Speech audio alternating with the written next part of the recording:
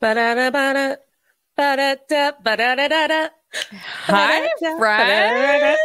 We are here. We are gathered here today to discuss the 1998 version of Parent Trap.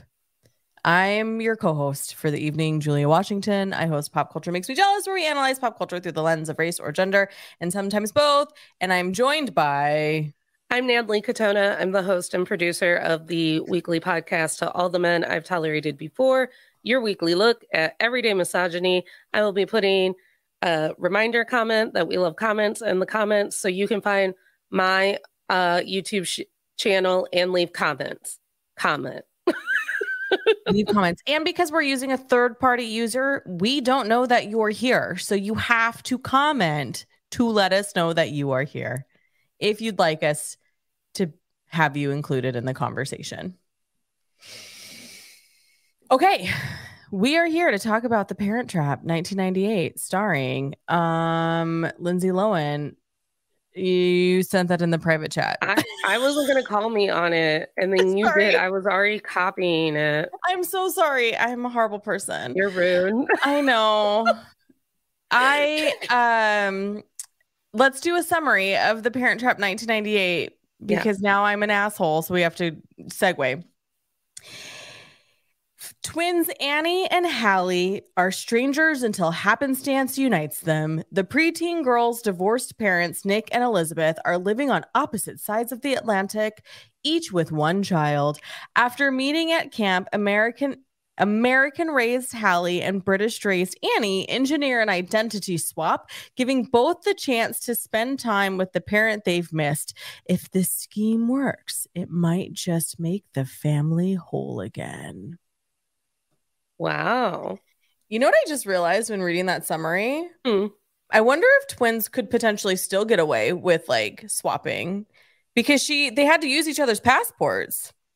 Yeah, and I think, well, considering that it is just Lohan playing them both. Yeah. I'm convinced and I know I know identical twins, and there's always one tell. And if you know them well enough, you know the tell. Yeah. Correct. 100%. Yes. Yes. Because even though they're identical, they're still a little different. A little different. A little different. Okay, so answer your question. Which twin are you? Oh, I'm probably the bullshitty American one. That's perfect because I'm definitely Annie. Exactly. So I'm the and then like threatening you over a poker game and then getting all of my friends to hate you. And that's who I am. Yeah. And then we just become best friends. Yeah. Okay. If not sisters, if not twins. If not sisters, if not twins. Yes, yes, yes, yes. So this is a movie that I rewatch regularly. And I'd like to also acknowledge that it has been 25 years since this movie has released. So a lot has happened in those 25 years. But what remains true is how emotional I get during this movie. Really? Which parts? When both of them, when Hallie meets Elizabeth is her name, right? Yeah. Mm-hmm. For the Lizzie. First time. Yeah. For the very first time. And she's just like, she says specifically something like, you're here. And and she's just so happy and welcoming. And that's literally what you want. Right? I don't know if that's what you want, but that's all I want when I walk into a space where I know that people love me is to feel loved. Yeah. And she is the embodiment of that. And poor Hallie has never felt that love. So then you see it for the first time and you're just like, this is a beautiful moment. Yeah, I do love it. And, there's a really cute grandfather figure. Mm-hmm. And I mean, are we going to talk about how really stupid this whole idea was to begin with? That, like, number one, I'm convinced Dennis Quaid came up with it. I was like, this is a white man's plan.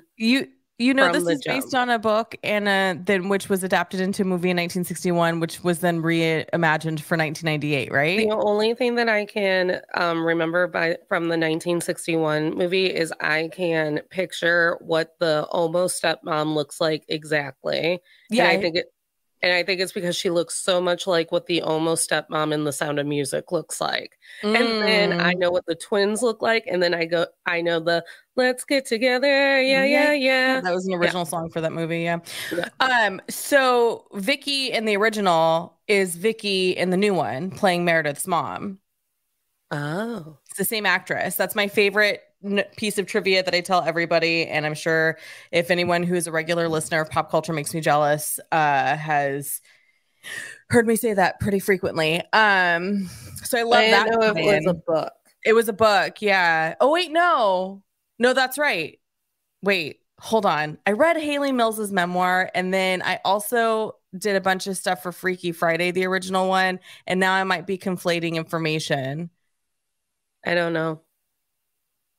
I've never seen Parent Trap on a book cover. Also, I don't care if the book said, if the original text says that it wasn't that man's idea to take two twins and be like, one's better than none and split them up between an ocean. You can't convince me at all that it wasn't like, that is a man's plan through and through. Like, it's a mother, the Yes, fact, it is a book written by Eric Kastner, published in 1949. So it I'm is a sure he man's, didn't, it I'm was a sure man's he didn't, idea. yeah. Mm-hmm. I meant like in my head canon about like, okay, so you're about to get divorced and you're looking at these two infants and you're trying to figure out transcontinental custody arrangements. And then Joe Jonas looks at you and goes, I know, one is better than none. We'll Let's just split them. let's split them. And Mm-hmm. number one, Sophie Turner would never. And to think that like he must have taken her to court or he must have done something because I'm like, a mother would never. A mother would never be like, oh, never see one of my twins again? Sure. A woman Yeah. would never. I was like, this is Yeah. a man's plan through and through. He thinks he Mm-hmm. fixed something. Mm-hmm. Mm-hmm. Mm-hmm. Yeah. Yeah. And that's my piece on it. Because I was like, because I get like real messed up with the home alone of it all to be like, parents would never. This is neglect. Like, how? And then everyone's in on it. The grandfather's in on it. The butler's in on it. Chessie's in on it. And it's not like Dennis Quaid and Natasha Richardson, RAP, were exchanging letters or updates on Yeah, it the was a other clean twin break. Yeah. because some nosy kid would have found something. Yeah. If this were 2023, this movie could not truly exist in the way that it does. And I actually think, and even though I love this film, I actually think the 1961 version works better because you still have a level of anonymity. I can't say the I'm not going word. to be able to say it. Pick a new word. You still can live anonymously in a way that you can't that didn't like yeah you can have an anonymous life in 1998. With that said, he has a wine label, so he's still like pretty well known, and she's pretty famous too, right? And Yeah. like that's part of the end of the movie when they or not the middle of the movie, that's the climax of the movie when everything sort of starts to like come to realization. Like the 1961 version, it's like, oh shit, this is completely random happenstance. Like we could have gone on living forever and this would have never been an issue. But in the 1998 version, it's a miracle. It only Yeah. happened when they were 11 and not Right. sooner. It's very sister, where they make it all the way to teens. And that Oh, was I an love that adoption TV snafu. show. Mm-hmm. That was we happened to adopt twins and now they're at the same high school. More plausible in my head than a mother Yeah, being like, sure, let's split the infants down the middle. right. Right. Which twin do you save? Which Uh, which twin gets to be British and which one gets to be an American asshole? mm-hmm, mm-hmm. Um, And go ahead. thank God that they both like lived pretty white privileged lives because as you know, I'm a freeform slut. If you want to put a teen soap drama on freeform, I'm going to eat it like it was my favorite ice cream. So Mm-hmm. I was obsessed to the point where I was convinced it was teaching me sign language, switched at birth on Yeah, um, freeform, yeah. where one of the children, due to poverty, healthcare, insurance issues, or whatever, ends up deaf and one lives in poverty while the other one lives a very bougie white lady lifestyle Mm-hmm. in the good neighborhood. And I'm like, oh, it's like a grittier parent trap. Yeah, it truly is. Um, okay, but okay, can I switch us gears a little bit? Hmm. So the opening is, they meet at camp. Yeah, I love camp. Camp Walden. Yeah, Camp Walden has Native American names for all of their housing sure does. It's probably on indigenous land. because they're in Maine and there is Yeah. a large indigenous population up there that sort of bleeds over America and Canada because we're obsessed with borders, even though they've been there since like the dawning of the ages. And I'm also trying to remember if in the 90s and the 2000s, that was a really big thing that was happening in like the Boy Scouts or the Girl Scouts of our Mm-hmm. lives. Mm-hmm. As we know, I dropped out of Girl Scouts after 1 year. I found it insanely boring. Yeah. My sister had a completely different Girl Scout troop, got to ride horses, got to do overnights, got to see owls. Thrilling. My age group for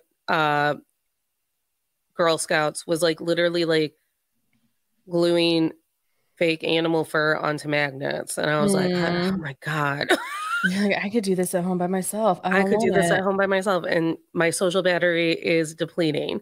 So I have no idea if it feels like every time we were outside in a group in the 90s or 2000s, we were somehow encroaching on indigenous land because And appropriating like customs in a way that's so watered down that when you know what I mean? It was just yeah. kind of like always Oh, like, hey, I we're gonna kind of do like indigenous things, but we're gonna do the white version. But that's not how they called it. They're just like, look so at us being cool. I very much went to an elementary school where for Grandparents' Day in the fall, you did powwows for Thanksgiving. Mm-hmm. And the gym teacher pretended to be able to teach you a powwow routine.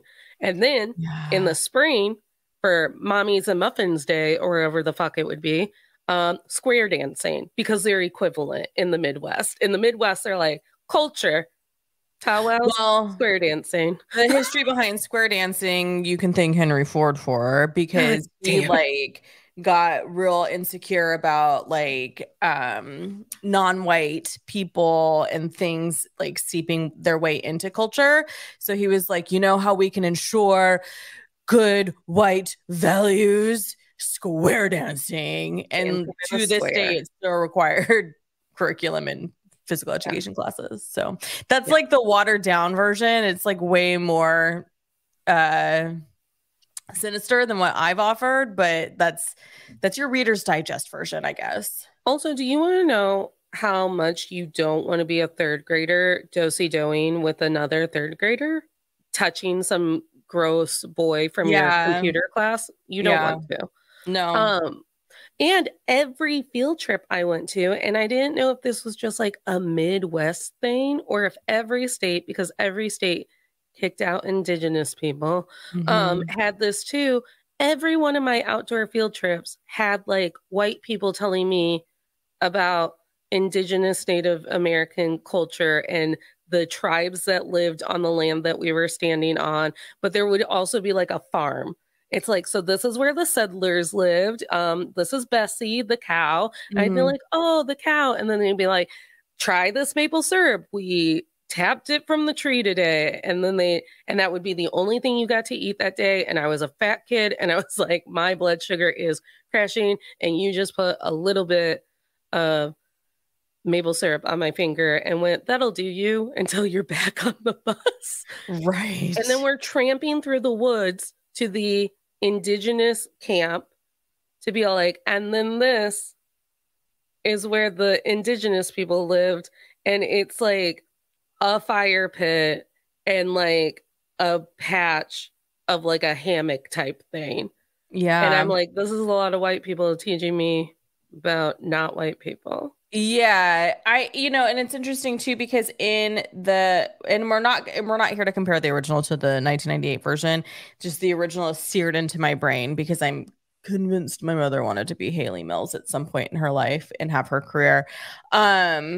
We like even in the original, they're like there's a neighboring camp that's boys and it also has, a native name to it. And you're just like, what is going on in the middle of the 20th century to late 20th century that we are so obsessed, but we don't acknowledge the horrors of any of it? You know what I mean? Why are you acting like that doesn't happen in 2023? Look how white people love to chug a margarita during Cinco de Mayo. Yeah, no, I know that's true because white people definitely invented Taco Tuesday. Like that is not a thing. Like with white people tacos. Remember when TikTok was first brand new and they were like, and you'd like I love a white people taco because that's what me as a white person grew up with on Taco Tuesday, and be like, white people tacos, gotta get my shredded lettuce for my white people tacos. And so think of Cinco de Mayo. Think of, Juneteenth had 2 years of people not bringing just their whiteness to it.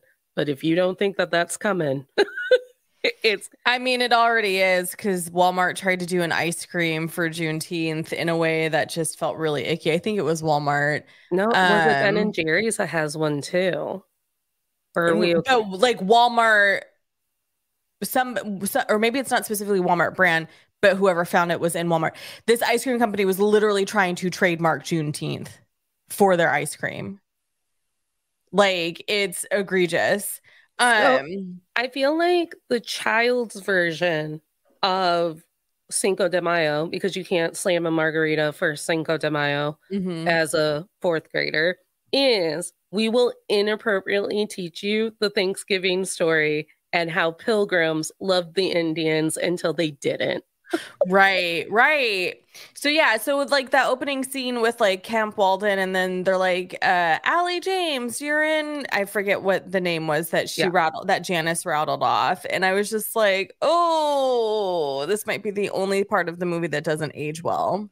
Also, I'm a fairly recent ex-teacher. We're still not teaching it right in schools. Yeah. I had a teacher aide who was a man of color, and here I am talking about butter and like fucking log cabins or whatever. And he goes, sis, you're not gonna tell them what the colonizers did after they made their butter. And I was like, we have to get through this one reader, and then maybe we could have story time about what truly happened.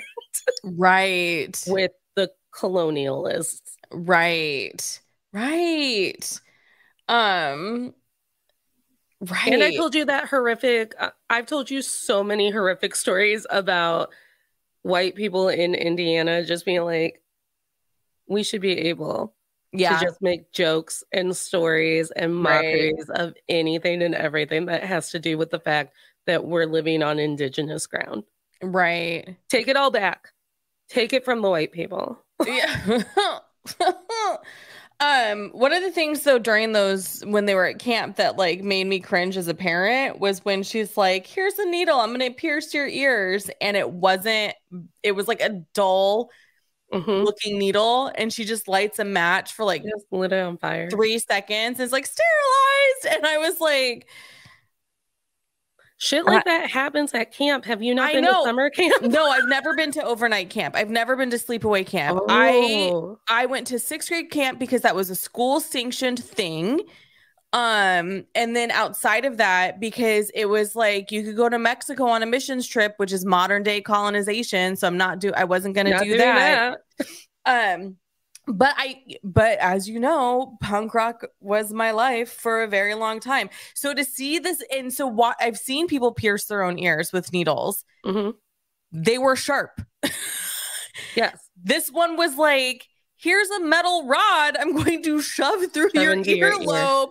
And I just had this moment of like, oh, honey, you don't have anything sharper than that. But I guess you wouldn't, because With they an probably apple. are like, they're probably like, you can't bring sharp items to camp. I don't know. Well, I think I've seen people do it with safety pins. Yeah, that's how we Yeah. did it. Mm-hmm. And I think my memory filled in a safety pin for that. I thought it was a safety pin that Oh. she used for it. Clearly not now, but yeah, sleepaway camp, which I did at Gifted and Talented Camp, where my parents used to go to college, because I don't know if we know this, but I'm very smart. That's the only reason I know what a tampon is. No one was going to tell me what a tampon was, but someone got their period during the school year, had Oh, their period at interesting. camp, and did a whole show and tell. Was her name Margaret?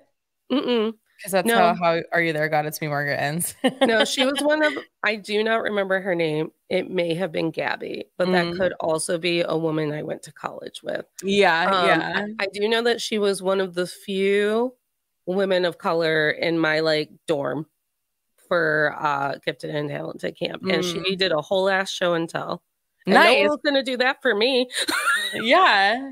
So I always felt like maybe I was missing out on a cultural experience by never Yeah. going to sleepaway camp. I understand that. Sleepaway camp is the fucking best. That's why I love murder mysteries, because the camp counselors threw us a dinner theater Clue inspired murder mystery. Oh, I love that. See, and now that I'm remembering it, my church, the junior high, did like a weekend retreat.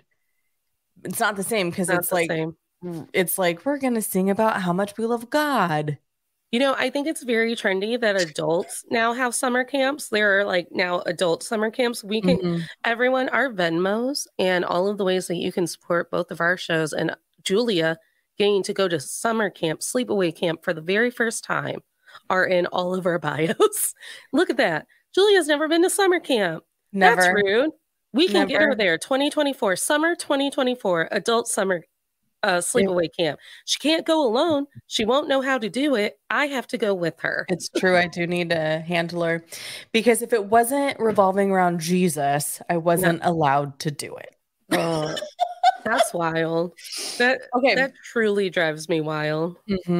Yeah, I'm sorry. Okay, so I want to get, there's like so much I want to get into, Natalie, and I don't even know like where to begin. I do want to add another emotional thing that I had is when she comes home and meets the grandfather for the first time. That's one of my favorite scenes for a lot of reasons. And the main one is that is exactly how it's done in the 1961 version. And it's perfect because it still has the right modern vibe, but still feels nostalgic in a way that if you haven't seen the 61 version, you're still going to have all the feels and emotions. Even, I mean, down to the lines. Is that my girl? That tall, gangly thing? And then she's like, I'm making a memory. They change, I think it's pipe tobacco in the 1998 version, and it's just straight tobacco in the 61 version. But like, to me, that scene is so beautiful. It is so beautiful. And as you know, I have a prominent grandfather in my life, so I adopted other people's. Yeah. And I'd be like, you're my grandpa now. Good for you. Yeah. But I never got to like smell someone else's grandpa and make a memory, or really smell my own grandfather's. Yeah. Yeah, it's just this tear jerky moment that if I don't know, there's something about it. I also do want to say, I think that watching this movie on the heels of watching a Nora Ephron movie last week, and Nora Ephron is deemed like the queen of rom-coms, who like is a brilliant genius because she's been nominated so many times for her work and all these things.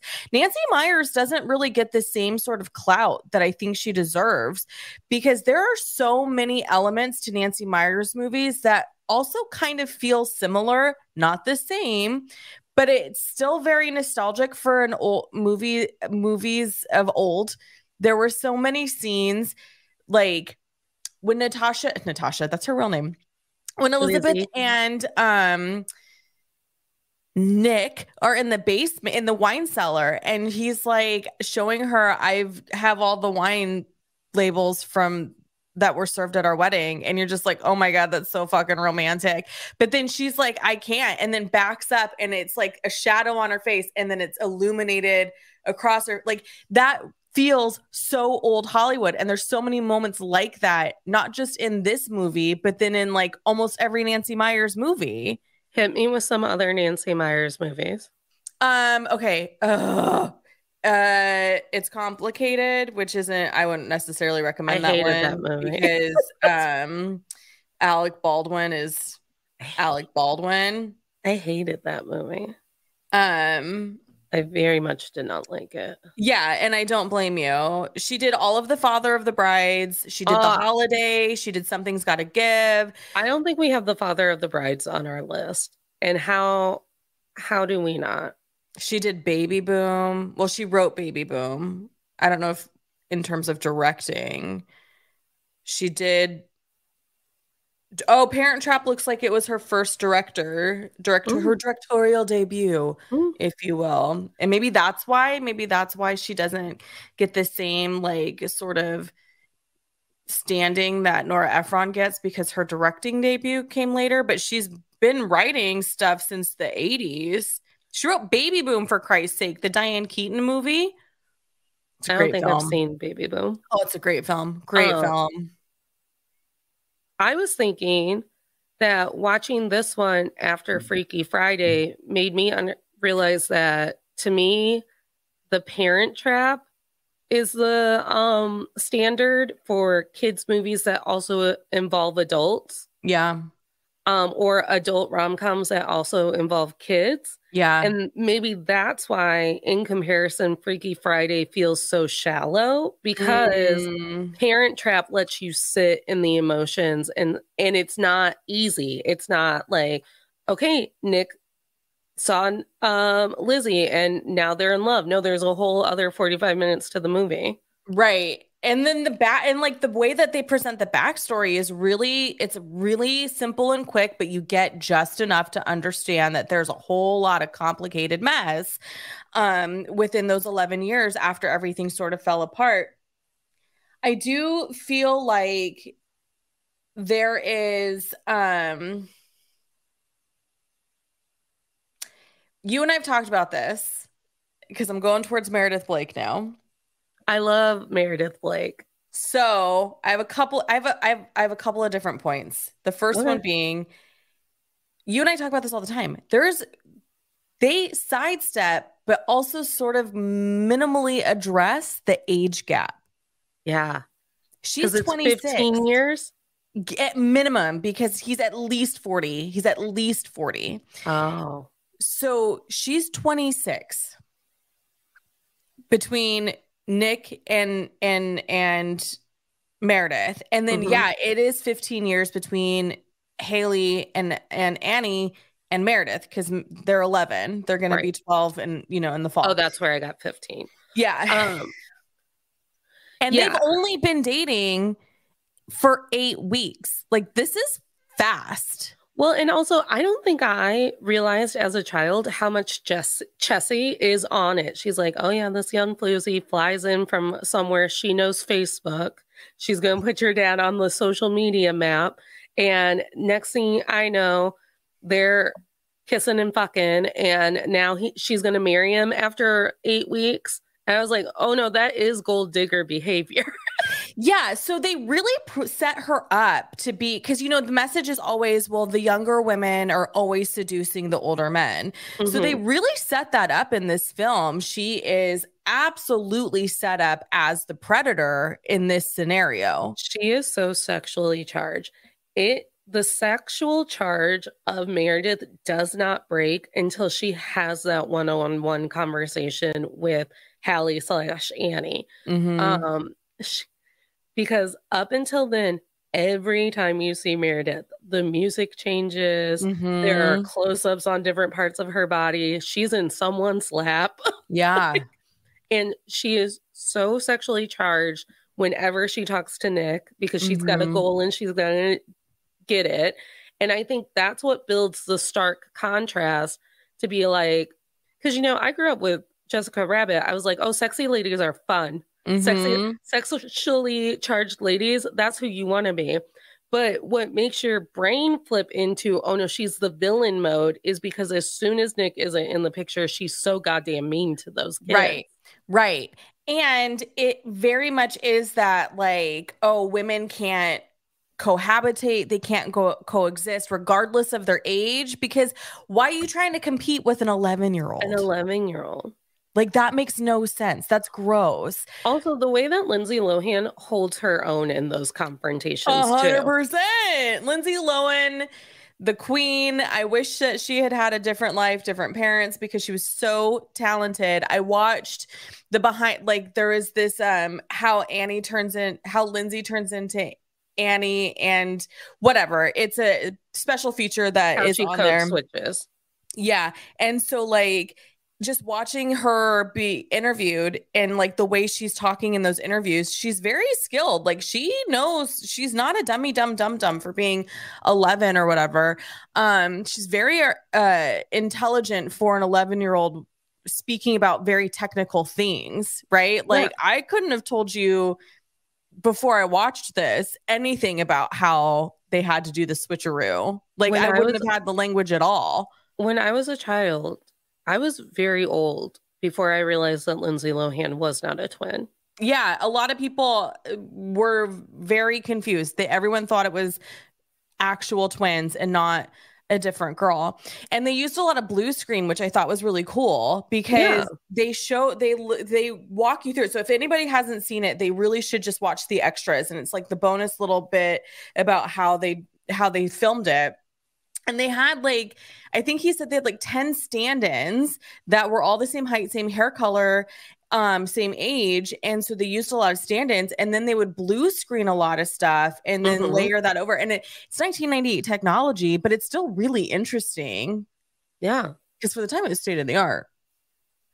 Well, and it doesn't look as cheesy as the now what we know Jurassic Park of our current age, the reboots of Jurassic Park and the reboots of Star Wars look like, when it just looks so overly done that you're like, this is too clean. It actually creeps me out. Yeah. So that was my thoughts about a Meredith Blake. But then I also remembered that there is a theory going around social media. Have you heard it? Oh, it's the Gaston, where it's like, well, if everyone would have just been nice to Meredith, or if Belle would have been nicer to Gaston, there'd be no villain in the story. And I think a lot of millennial women found themselves to be stepmoms, but we grew up with the evil stepmom trope.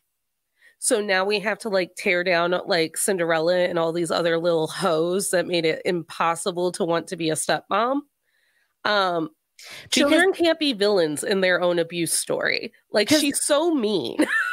Yeah, because here's the thing, like the idea of the twins being the real villain. I was thinking about it today when I was watching the movie, and I thought, if I'm 11 and I go away for 8 weeks and I come home and my dad's like, guess what? I'm changing your entire life. And you had nothing to do with the decision because you were gone and I made the decision for you. But also I missed you so much. Don't ever leave me again. So much. Like, of course you're going to be a brat. Of course you're going to act out.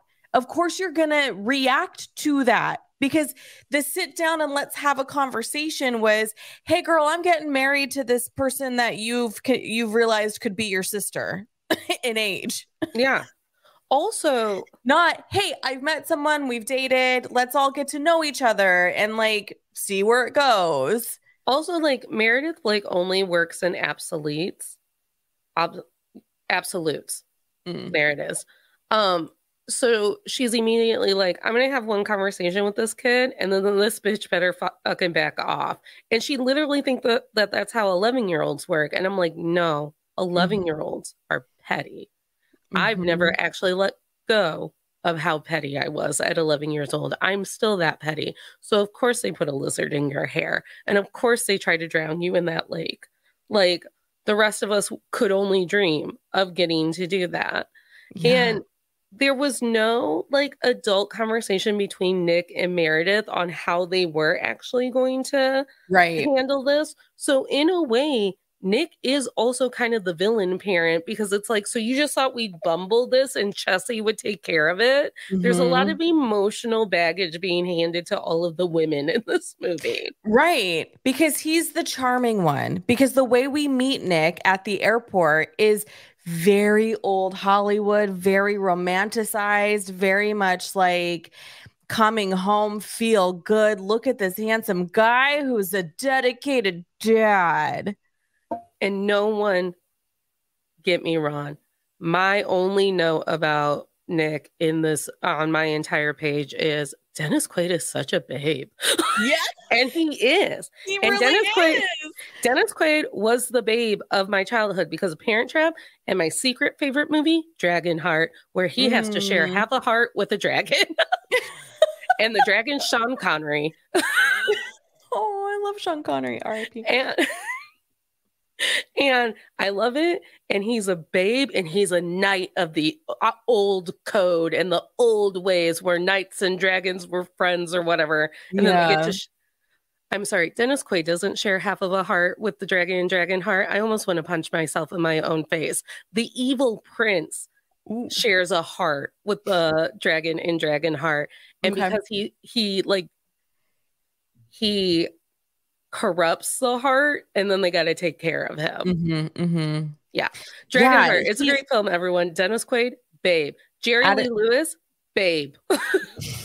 Well, and when you see him and Lizzie later sort of connect, like he clearly still has feelings for her.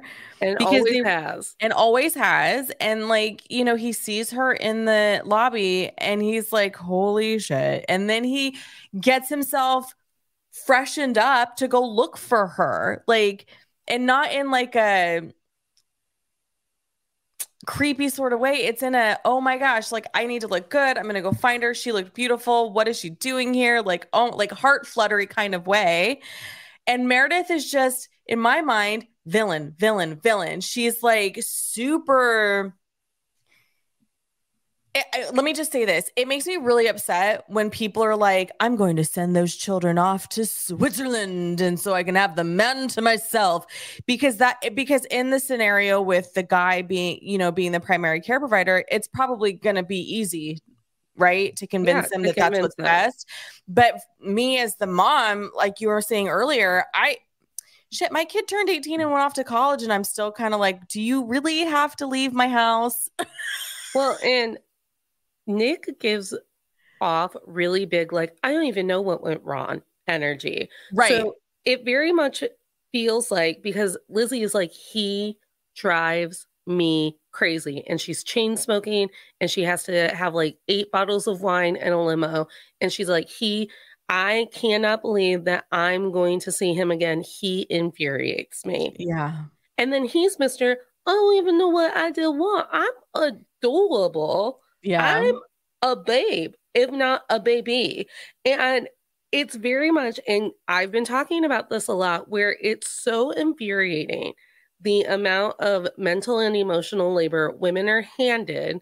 Mm-hmm. And then you're dealing with it day in, day out, trying to make it better, trying to convince yourself it's better, trying to raise him to be a man, even though. Sorry, go ahead.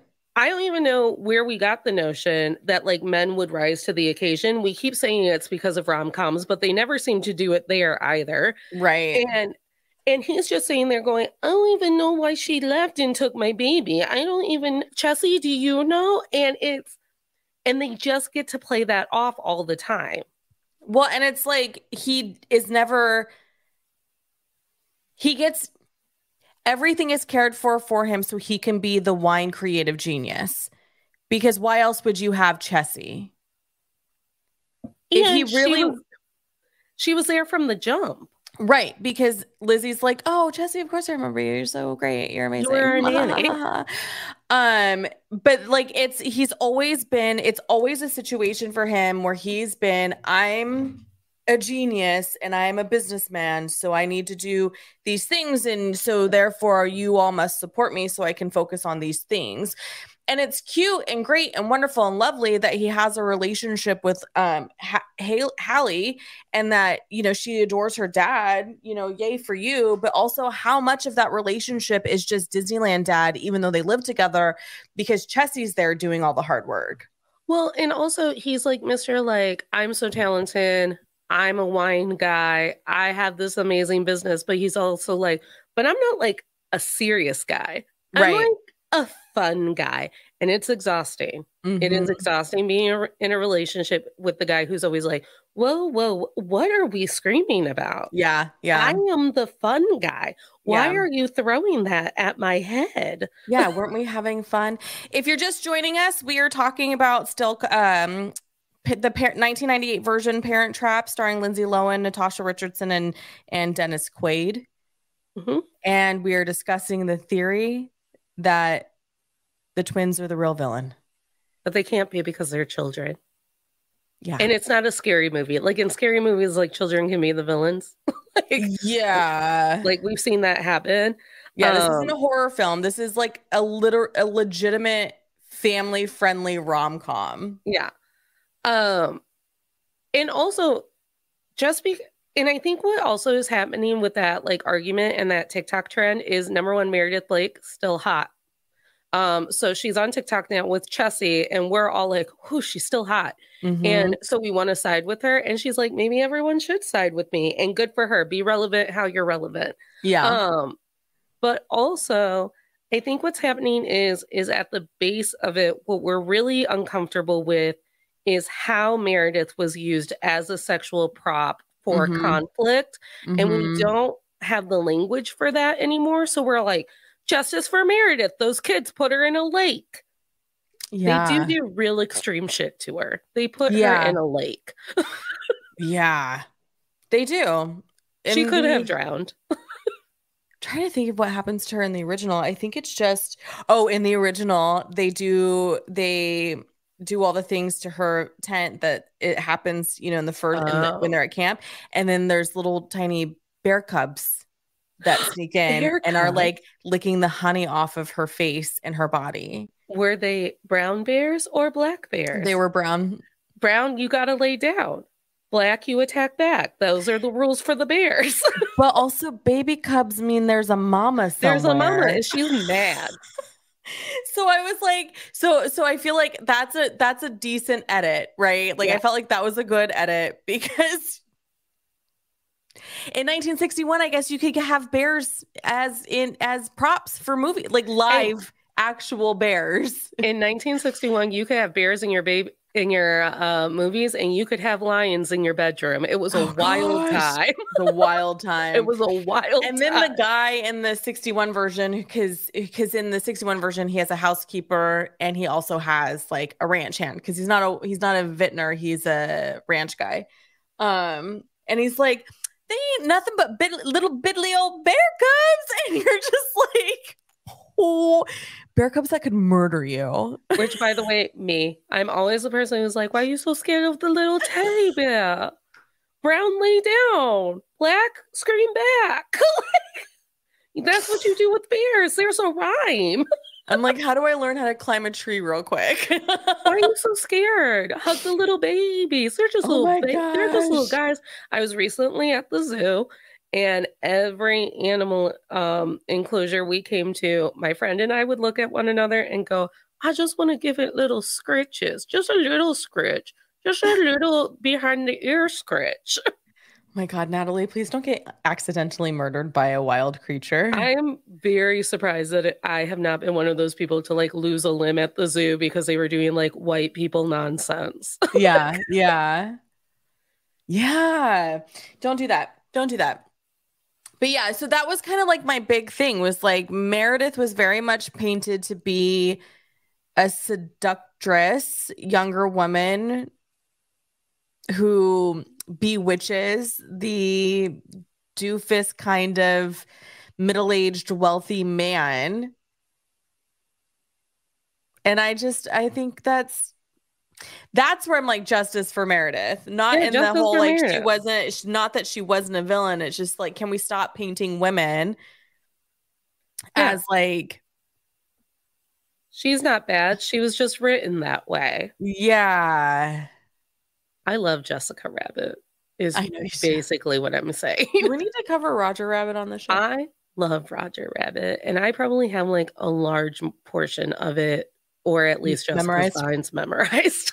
I still don't know who framed him. I've seen that movie a Um, billion times. Roger Rabbit and Muppets Take Manhattan. When people ask me what my Easter traditions are, I'm like, oh, watching Muppets Take Manhattan and Roger Rabbit. And they're like, not an Easter tradition. I used to show it in my Catholic classroom. I'd be like, good news, everyone. Yeah. Can't show Roger Rabbit at school. There's some wild shit that happens there. But I'd be like, Right. good news, Right. everyone.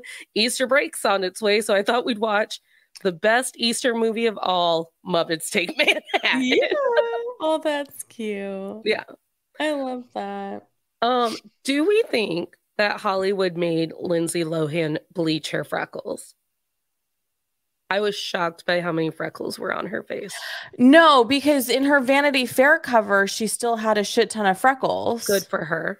And they're adorable. I think it's a matter of, just covering them up with makeup and stuff, because it is really hard. And it is shocking when somebody has a ton of freckles and then they put on foundation. You're like, what's different about your face? Yeah. God, the acting chops of that child at 11 just to have So the career talented. that she had.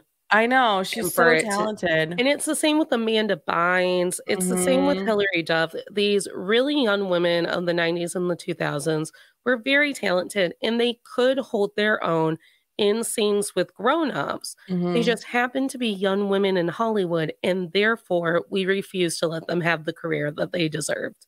Well, and I think too, a lot of that also is, the parental role, because Hilary Duff, I feel like, came out of it unscathed, out of the three that you listed. And so like when you think about all of our young starlets who kind of came out of it okay, they had a pretty solid like parental support system. Yeah. Okay, so can I tell you something else that I love about the 1998 version? Of course. All of the nods to the 1961 version. It makes me so happy. That's what reboots are supposed to do. It's supposed to make me feel warm and fuzzy. Yeah, but I mean, like, they take things, like, they pull things directly. Like I mentioned before, the scene where she's like, Grandpa, and is that my Annie, that tall, gangly thing. The snapping of the sticks because to keep the bears away, like that. I love that. There's other little scenes too, like the way that they redid the scene where Chessie's telling Hallie about her dad being engaged. Verbena in the movie is like, I'm not gonna say a word, not one single word, and then goes into like the gossip of it all. And they do that same thing, but in a 1998 version, and it's so beautifully done. Like, this is such a wonderful example of how you do a reboot of a movie that still makes you feel all the things the 61 version did, but for a modern version. Like, it's such a wonderful nod to the original but keeping it relevant and modern. Like, these two movies stand alone to me. Like, they are two different movies completely, because the acting is different, the vibe's a little different, but yet they still could be their own family, if that makes any sense. No. It's like when people... It's like big sister, little sister. It's like when people make fun of me because I went and saw the last Jurassic Park, and they're like, but you hate Chris Pratt. And I was like, but the original 3 are coming back, and they're so fucking hot. Yeah. They're so fucking hot. And they're going to play all of the music cues that like makes my brain tingle, and I like dinosaurs. Yeah. And I like to hump my chair whenever Jeff Goldblum's around. Look, he's right here. Oh, sexy Jeff Goldblum. Hey, sexy Jeff Goldblum. Hey, sexy Jeff Goldblum. God, I still can't get over that Gina Davis full on said, this is my soulmate. He's my soulmate too. So like maybe Gina, Jeff, and I need to talk. Oh, Spicy. Spicy. Also, along that same note, I found the very beginning of the movie, all of the camp scenes, very kind of queer coded. And I was like, Yeah. what's happening? I was like, Yeah. is it because all girls camp is innately queer? Or is it because I'm like, oh no, they're coding Haley that way as a way to like differentiate herself from Annie? Mm. It's interesting because when I first saw the movie, I just was like, man, all female spaces, that sounds amazing. Like, look at everyone getting along and having a good time and, having this great relationship. Because again, I grew up in religion and it just didn't have the same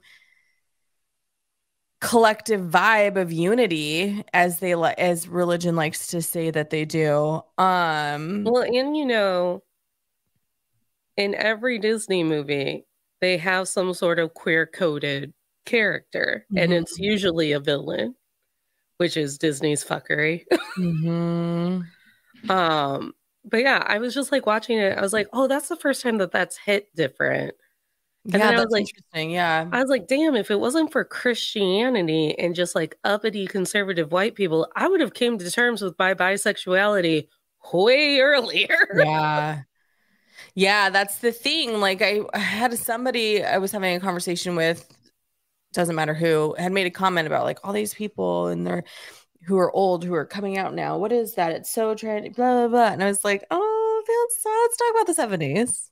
I I explained. wasn't there, but I can read history books and I watched a lot of television that was from the 70s and the way that they talk about people who are gay. Not I great. I this is dangerous because I'm on live internet, but I was explaining to one of our mutual friends because they had mentioned the Gaylors on one of their publications, and I was like, oh ho ho ho. But have you ran into the Hetlers who are so proud of their heterosexuality that they literally scream, why doesn't she have the right to be straight? And everyone's trying to make everyone gay. And then they hashtag Hitler all over it. And it's I very didn't know that was unfortunate. a Uh-huh. thing. Yes. Mm-hmm. You Dang. need to be in the comments more in the conspiracy theory TikToks. You need to be in the comments more. No, It is because it's like I'm very too clownish susceptible. Go because ahead. as you know, like it's very clownish and comical on both sides, Mm-hmm. but it's extremely like satirical and comical on that side because they're like just mad that maybe another person would be gay Yeah. and that's what they're screaming about. And the rest of us are just like picking up on things. We're like, there's just a vibe. That's so funny. I think it's funny when people are mad Yeah. about like why is that like who like I'm here to tell you that I'm pretty confident it was like the 20th century who's like angry about it because I feel like well again you know what, I'm not going to make a comment because I grew up in a Christian church, so all of my information, all of my learning was self-learned about Well, things like science and history. and I think that part of it plays into the beginning of this movie. I mean, just like getting a vibe that I've Mm-hmm. never gotten a vibe before. It made me realize how far I've come in my deprogramming of not only misogyny and male patriarchy, but also heteronormativity. Right. Because when people scream, you shouldn't just assume someone's gay. It's like, but then you're also just telling me that I should assume that the world is straight and that is Right. the majority. Which I do hate that. I hate that we should just assume everyone's straight. Like Right. that's And gross. so when I start to read vibes, I'm like, oh, yes, because my brain didn't immediately go, that's a girl that kisses boys and only Hmm. boys. Hmm. And I wonder too, because Nancy Meyers is the director. She is a co-writer on this film. So again, at the hands of of a woman director, someone who's looking at camp through the lens of what would she want her daughters to attend? Mm-hmm.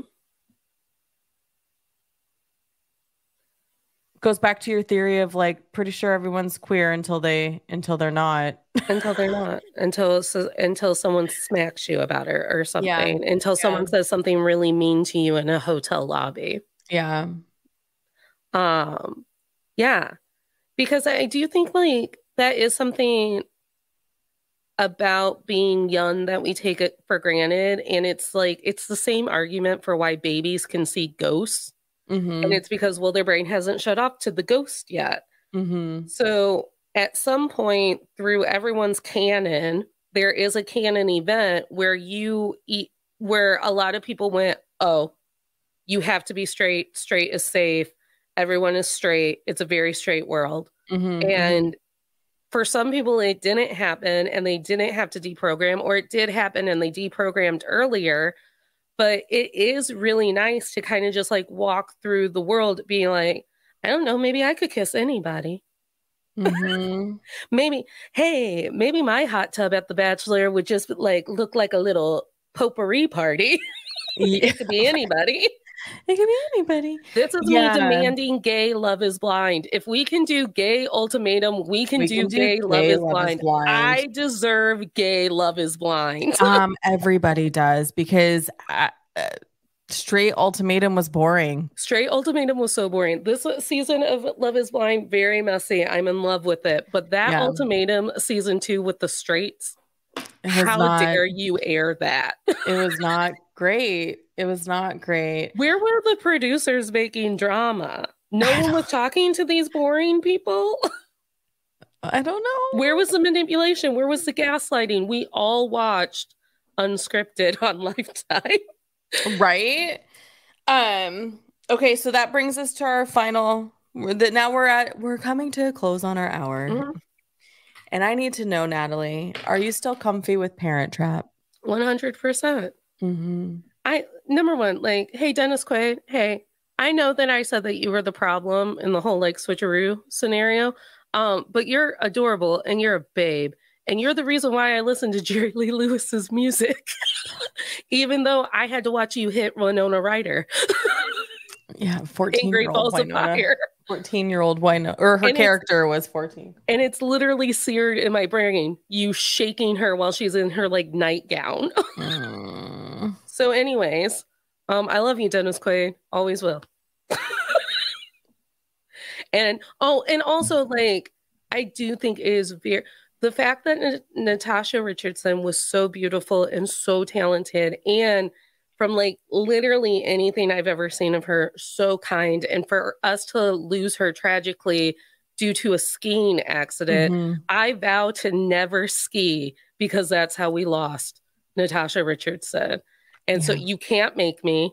It is my platform. I vow to never step on skis because why would I? In honor of Liam Neeson.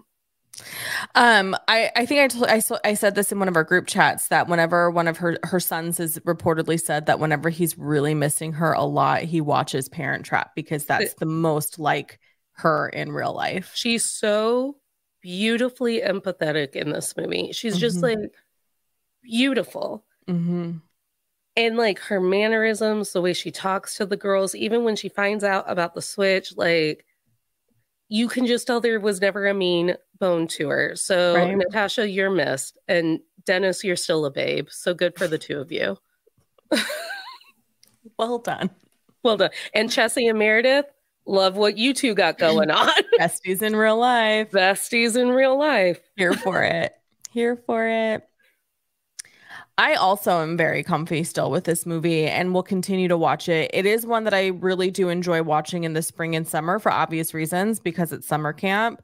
But it makes me feel like if I didn't have such a heavy-handed religious growing up experience, that this could have been not like the switcheroo part, but like going to sleepaway camp and just like having pals. Jules, you have pals. I know I do, but like when it's just I'm currently reckoning with all of the religious stuff in my life, clearly, as you can tell.